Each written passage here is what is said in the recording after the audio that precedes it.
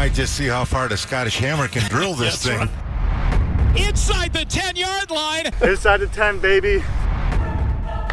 To go from people not really taking you seriously to being Player of the Month? I'm very grateful for what happened, for receiving that. I'm honoured. I don't know, I never really thought about anybody thinking I was a nobody. I was just going out there and punting the ball and doing good things for both people and the punt team and the team. You know, it's the team.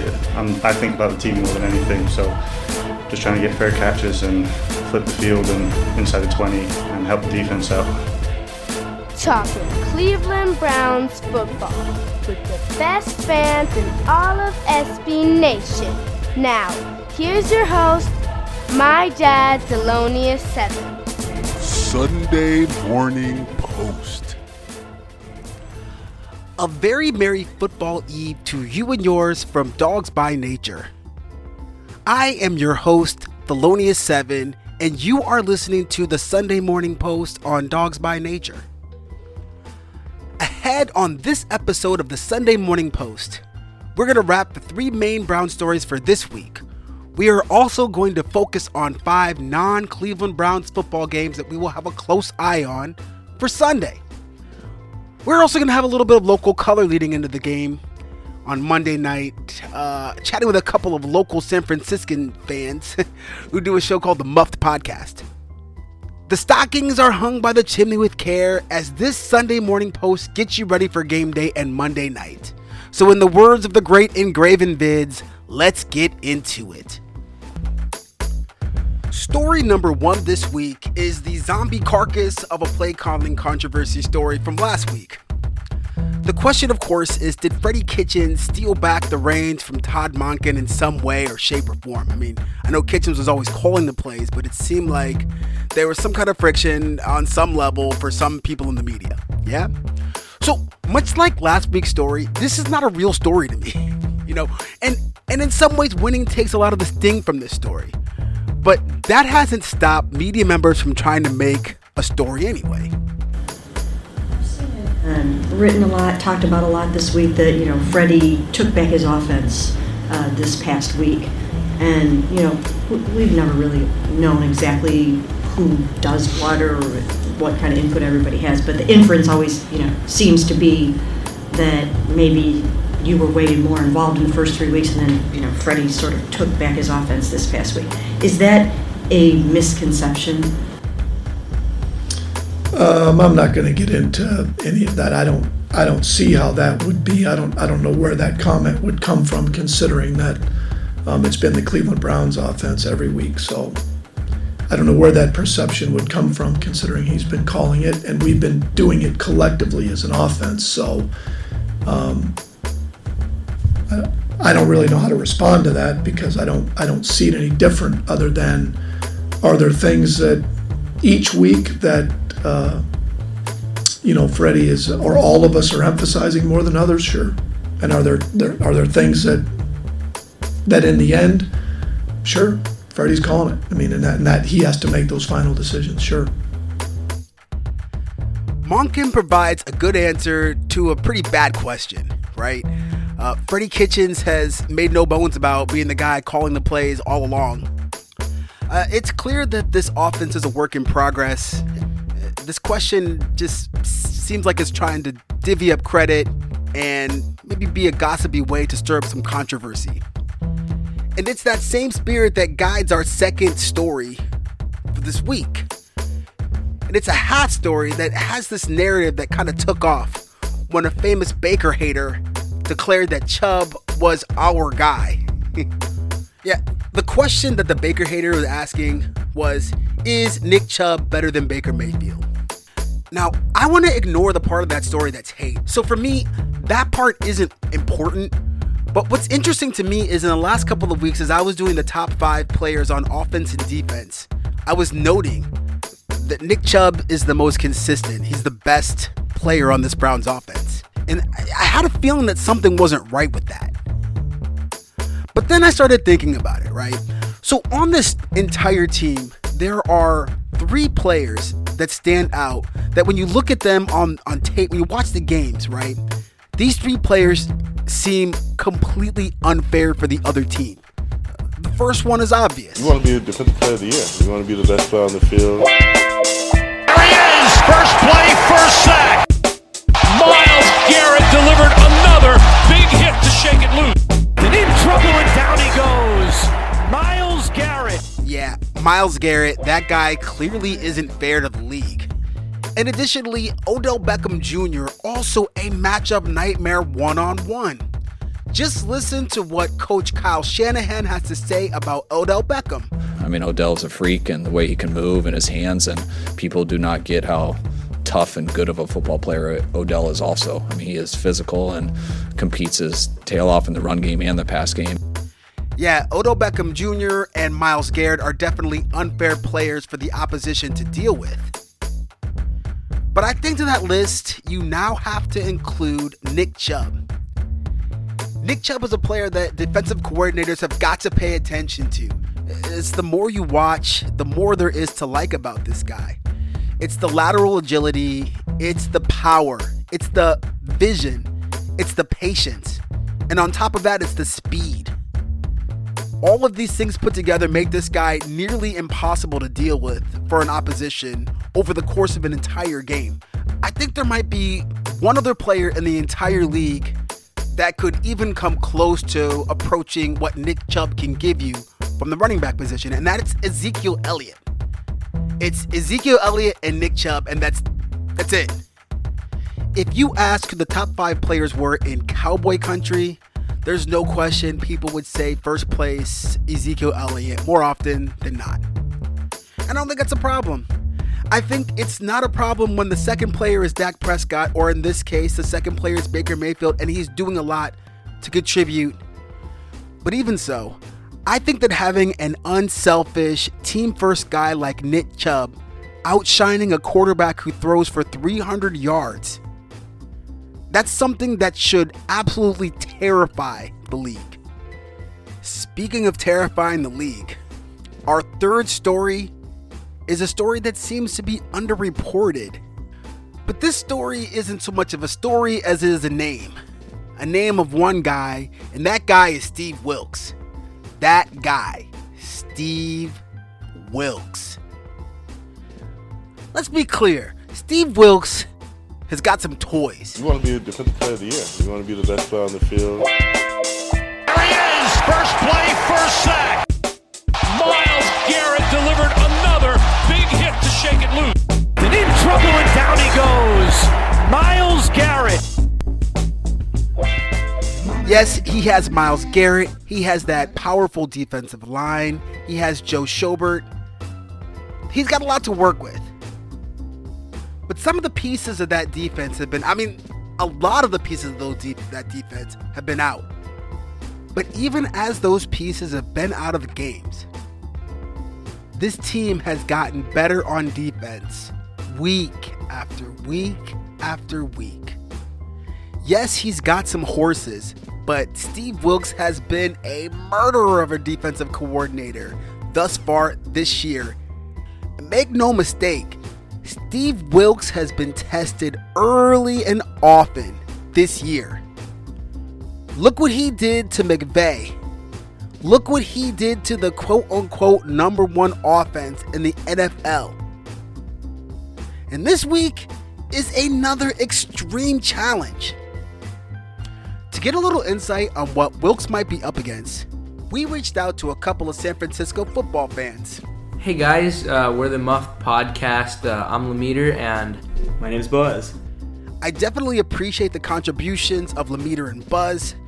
They're true 49ers fans, and they had this to say about what the Browns defense is going to be up against on Monday night. Very aggressive, they got Myles Garrett. They have a very good D-line. That's that's just how they are, and they have very good linebackers. Joe Schobert, yeah, exactly, yeah.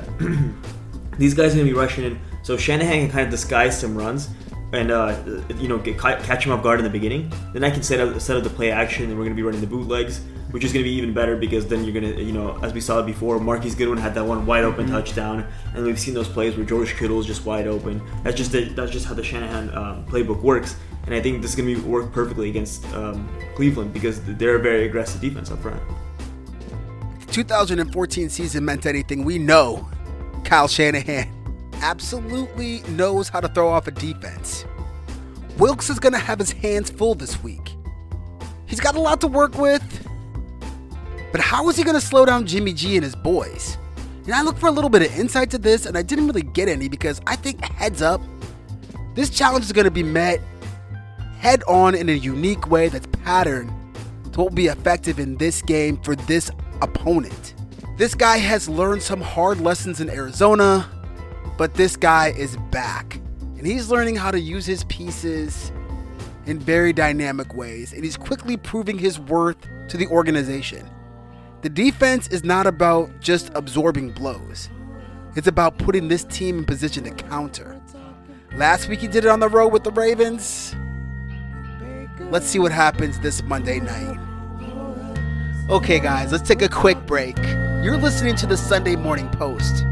I'm your host, Thelonious7 on Dawgs by Nature.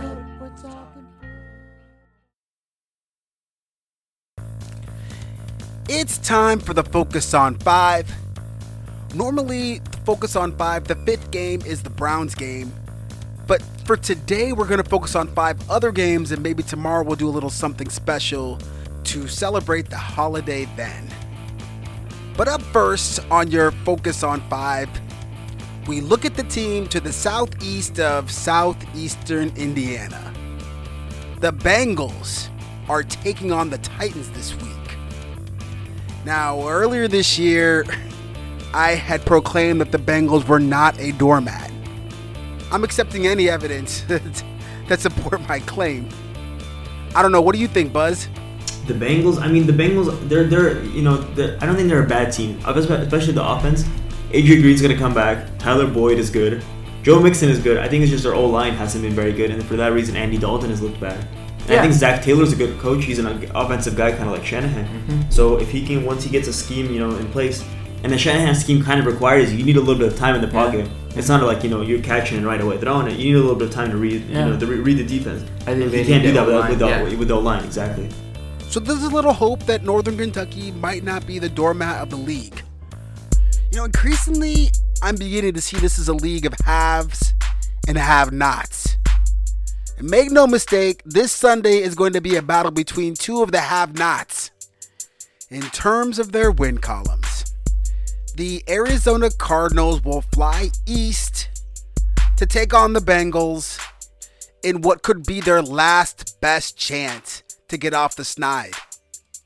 And even after that performance at Ketchup Field, they're still a 3-point favorite in this game. Now, as much as I like the Bengals, I think I'm going to have to go with the Cardinals getting their first victory in this one.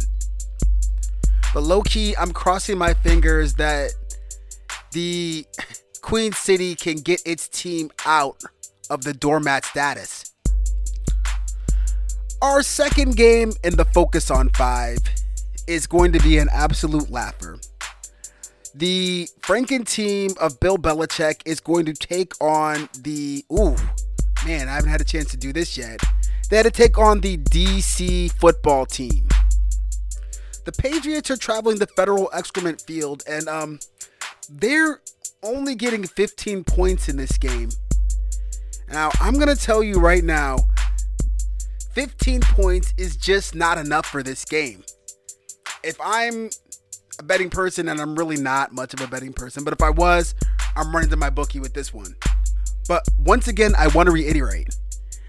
Last week, my record was 3-2, so take it for what it's worth, but this game just looks absolutely unfair to me. Now, the third game in our Focus on 5 that we're keeping a close eye on features a team which almost dethroned the New England Patriots in last week's game. Unfortunately, a hit that was very vicious was delivered against Josh Allen that swung the balance in that game. This week, the Bills are traveling to Nashville, and they will be without Josh Allen, who remains in the concussion protocol. The Titans are 3-point favorites, but that would require the Titans actually being able to score 3 points. And that's not a foregone conclusion given the strength of the Bills' defense. At the same time, with Tennessee at home, I gotta think that they get it done. Okay, so we're through the first games. The next two are much more interesting. In Game 4 on our Focus on 5, we turn to the Kansas City Chiefs and the Indianapolis Colts. That game is going to be a Sunday night affair, but the Chiefs are 11-point favorites. What to do with a game like this? Even though Detroit was a tough game, Patrick Mahomes is still on another level. I looked back to see if there was a penalty, and I saw that I had the room to run and I could probably get the first down, but I didn't want to run like 50 yards if I was going to get called back and have to run another play. So kind of just looked back to see if there was a penalty, realized there wasn't one, so I just kind of took off. It all just seems so easy for Patrick Mahomes. I think for that reason, with him being in Arrowhead Stadium, and even though we had a tough game the last time they were there, I'm still going to go with Patrick Mahomes to cover this spread. 11 points is a lot, but I expect them to win and win handily at home. Now, the last game in our Focus on 5, we're going to spend a little more time getting into. We're going to talk about the Steelers and the Ravens game. The Ravens are traveling to southwestern Pennsylvania to battle that game out at Ketchup Field. The Ravens are a 3.5-point favorite on the road, but they're going to be up against a young Mason Rudolph, who makes his third start. Clearly the book's still out on this guy, but we asked the guys from the Muffed Podcast what they thought about Mason Rudolph's performance, as Rudolph started a game against the 49ers a couple of weeks ago. But Mason Rudolph, he showed that he has some ability.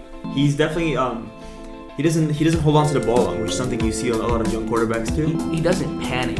Yeah, that is true. He's very calm. He tries to go out of the pocket, but the 49ers D-line was just totally collapsing. We were containing him. But then he has a nice arm and he has good accuracy because he was putting the ball on the money. With experience, he can be a great player. Exactly. Yeah. This week is definitely going to be a test for Rudolph. We'll see him in Cleveland soon enough, though. Well, let's listen to what Lamar Jackson has to say about this matchup. Start in Pittsburgh. Yeah. What are your thoughts about that? I know it's gonna be crazy. The Steelers Nation gonna be pumped for the game. We're gonna have our Flock Nation in the building. It's gonna be a good rival game. I'm ready. Does it feel like you guys are kind of starting a new chapter in that rivalry? I mean, Roethlisberger's not playing this week. I mean, no Suggs, kind of different set of characters. Well, I haven't looked at it like that, but since you said it, yeah, it's gonna be pretty crazy. No Ben. Oh man, whole new team, new era. So we just got to get ready for it. Harbs just said, the team message was, you're not a Raven until you beat the Steelers. I ain't paying attention to that. Well, actually, last year we did. Flacco was the quarterback, but we were part of the team, so definitely we did it last year. So I say I beat the Steelers already. Yeah, I say that. Yeah. How do you sum up the rivalry? Oh man, it's physical. Physical game. Everyone after each other. I don't know, man. I just can't wait to perform in it. Don't get me wrong. I'm still scared of Lamar Jackson. That guy is still a serious player.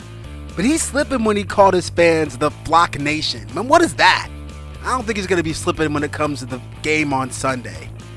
I think that the Flock Nation will be only too happy to claim a victory on the road in southwestern Pennsylvania, definitely covering the spread. Well, with that, we're going to wrap up your Sunday Morning Post. Be sure to tune in Monday morning when I will have John Cahill, as well as the guys from the Muffed Podcast, to help us give this game a proper preview, headed into Monday night.